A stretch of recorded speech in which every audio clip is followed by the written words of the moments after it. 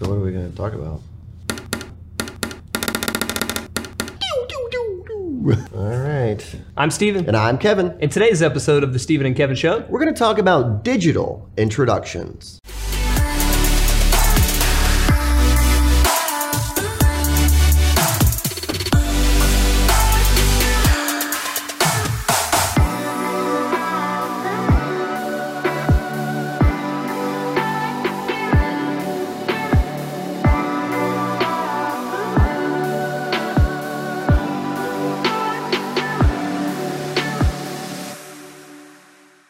Welcome back, everybody, to episode number 89 of the Steven and Kevin Show. Today, we're going to be talking about the digital introduction. Yeah, we're excited to get into this topic today. We've been busy, right? We've been busy over the past couple months. We went through a whole rebrand. We dropped the Institute, so we're just Oxley. We launched a whole new website. We've been trying to make the most of some of this, I guess you could say, quote unquote, downtime. Right? Yeah, I wouldn't say downtime in the slightest. It's been a busy time, and I've never heard anybody describe it as dropping the Institute. But essentially, from the name, that's what we did. From the name, it was Oxley Institute. We kind of dropped the Institute. We just went with Oxley. People call us Oxley anyway, so we just said, hey, we're going to embrace that. Yeah, it sounded too much like a mental institution, I'm afraid. We had some questions about that. So no, but yeah, it has been a busy time for us, both with the traditional side of our business and coaching for financial advisors, but also on the digital marketing side, there's been a huge influx of demand, as you can imagine, for our social media programs and video programs. Mm-hmm. So if you haven't explored those lately and you have the ability to run social media campaigns or to produce video, check them out. They're hot. So yeah, on to today's topic. And today's topic is about getting introductions. Now, if you followed Oxley for any period of time, you know this is a core strategy for us.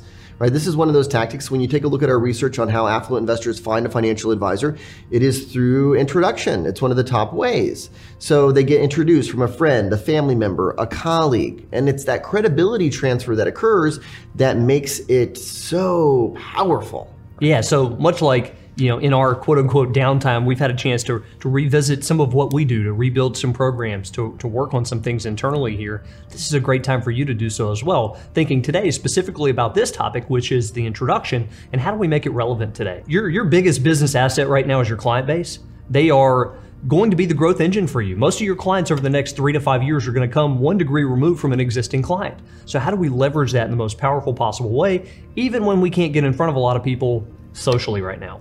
Yeah, so we're going to talk about, when we talk about introductions, what we mean is we identify people that our clients, friends, and family know, and then we ask specifically to meet them. We're not talking about asking for referrals, right, Stephen? There's a clear distinction between asking for a referral and asking for an introduction. And that might seem like semantics to you, like introductions versus referrals, but for us, there's a big difference.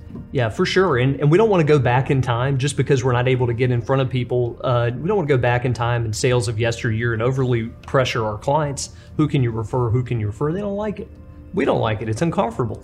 So we can do this in a really smooth fashion. Today, we're going to walk you through the 2 steps of our process, starting with how to uncover the people that you want to meet inside your client circles. Because that's part of the difference, right? It's the biggest difference in this approach versus the old referral approach is that we identify those in our client circles that we want to meet. Yeah, we refer to this commonly as sourcing names, right? We're going to identify who they know. And this comes by being a little bit more inquisitive, by asking what we would refer to as who questions, right? Typically when we have conversations with friends, family, and clients and whatever, we say, hey, what have you been up to? Right? What's going on? What'd you do last weekend? Now we're saying, who did you do that with? Right? And it's just a couple extra questions that you're going to tag on to, a natural conversation that are going to help you identify and source names. So part of this is preparation, that in advance of a call with a client, we want to be thinking about where their connections lie. Is it people they associate with at work? Is it people that live in their neighborhood or that they play sports with? What is it right now, even when most of the country is still on somewhat lockdown, what is it right now that they're doing that puts them in front of or on the phone with or on a Zoom with someone that we'd like to do business with? And those types of questions can help us arrive at some names. Yeah, I like that, Stephen. So one of the biggest differences in this environment versus maybe a traditional environment is that you have to think about what they're doing. Like, are they someone who is playing golf, right?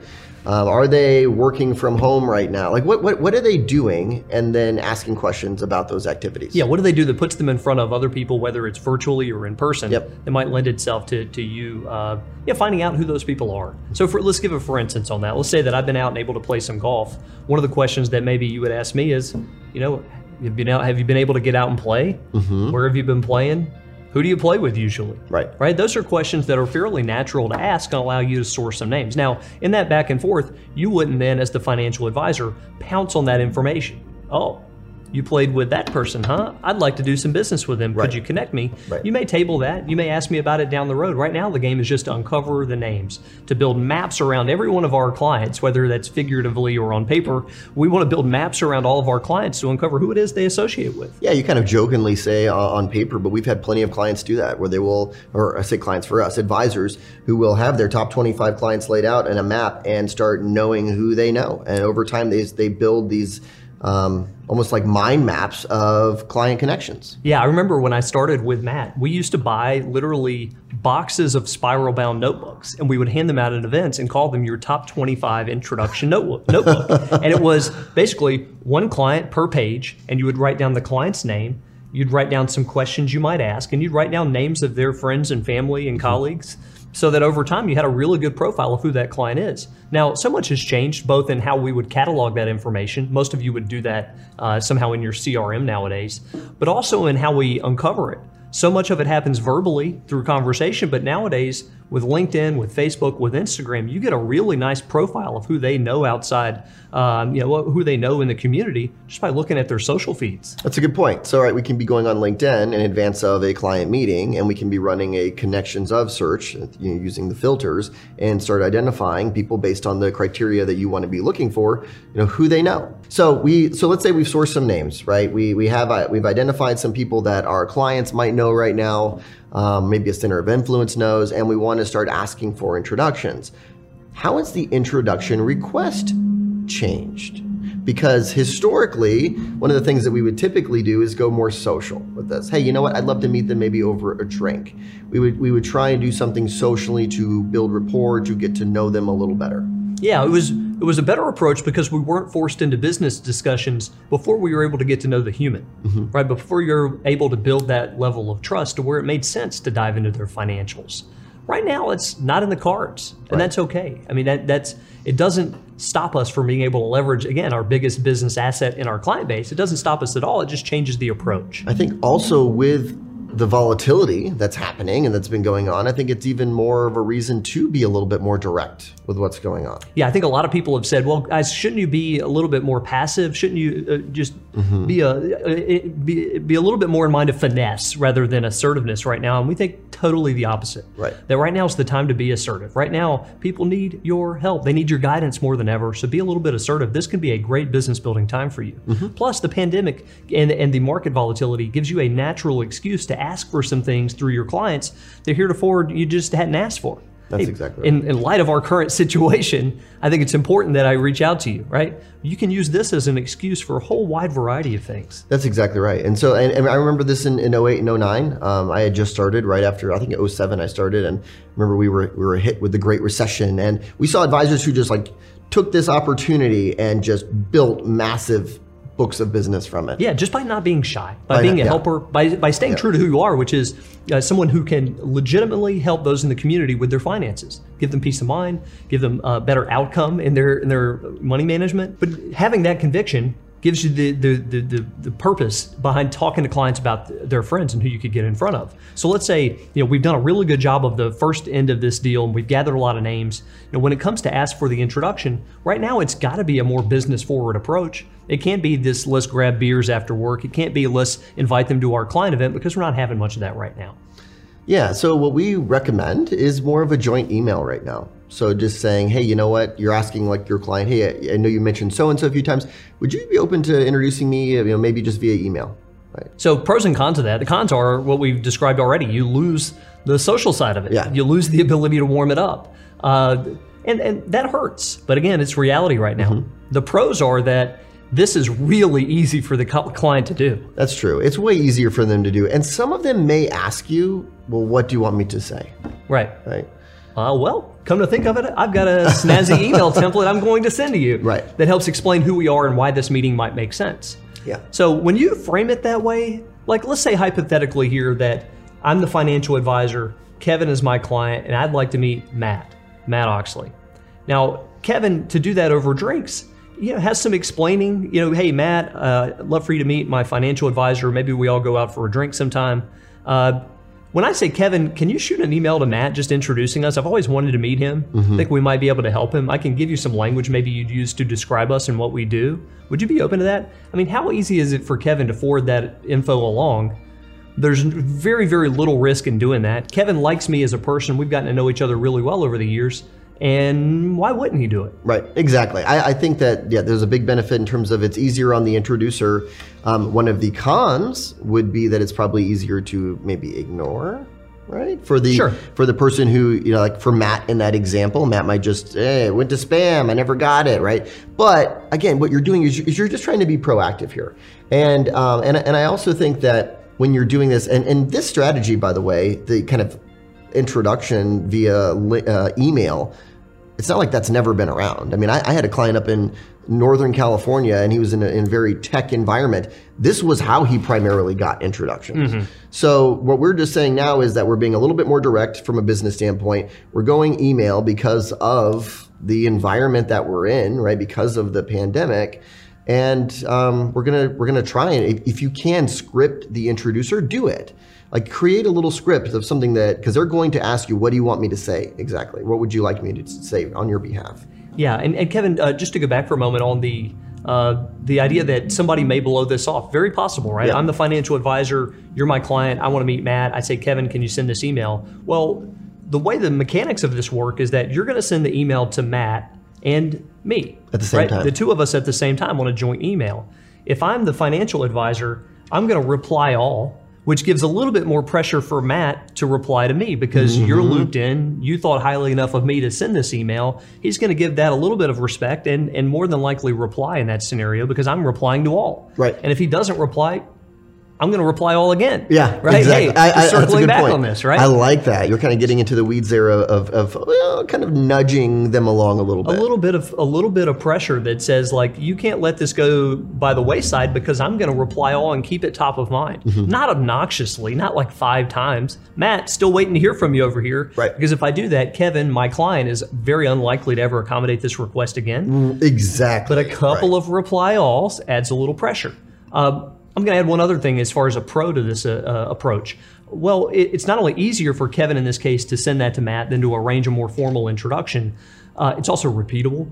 So if I said, well, Matt, right? And at some point we'd love to meet David as well. I mean, I don't want to wear out my welcome here, but if you don't mind sending that email to David as well. Yeah. I mean, we find right now is a perfect time for us to be helping people.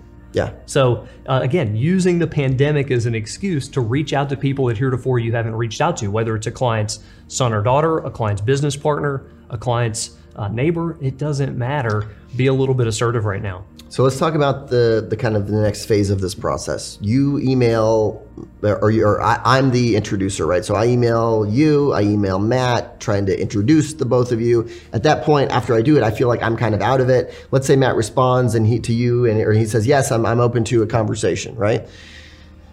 Should you, as the advisor in this scenario, should you go in and say, like for a Zoom meeting? Should you go for a phone call? Like what's the ideal scenario? That's a good question. I'm not trying to put you on the spot, but I'm trying to think through it. Yeah. I think it's worth starting with what you can get, and the more formality you wrap around that introductory call, the less likely it is to happen. So if you went nuts with that and you said, well, ideally, it'd be a WebEx. Ideally, I'd be able to see their statements in advance. You're not getting the call with Matt. Right. Like it's not happening. You might be asking for a little too much, too quick. Yeah. So in this case, I would say, hey, Matt, as a first step, let's set aside just maybe 30 minutes to get acquainted. We'd love to share with you a little bit more about our business, how we help people. We'd love to learn a little bit more about you as well, just informal.